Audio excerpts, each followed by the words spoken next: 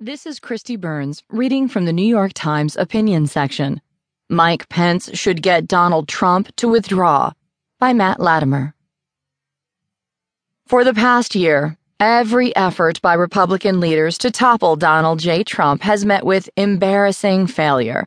Yet, according to published reports, jittery insiders have been considering still other ways of detaching the Trump brand from the party of Lincoln.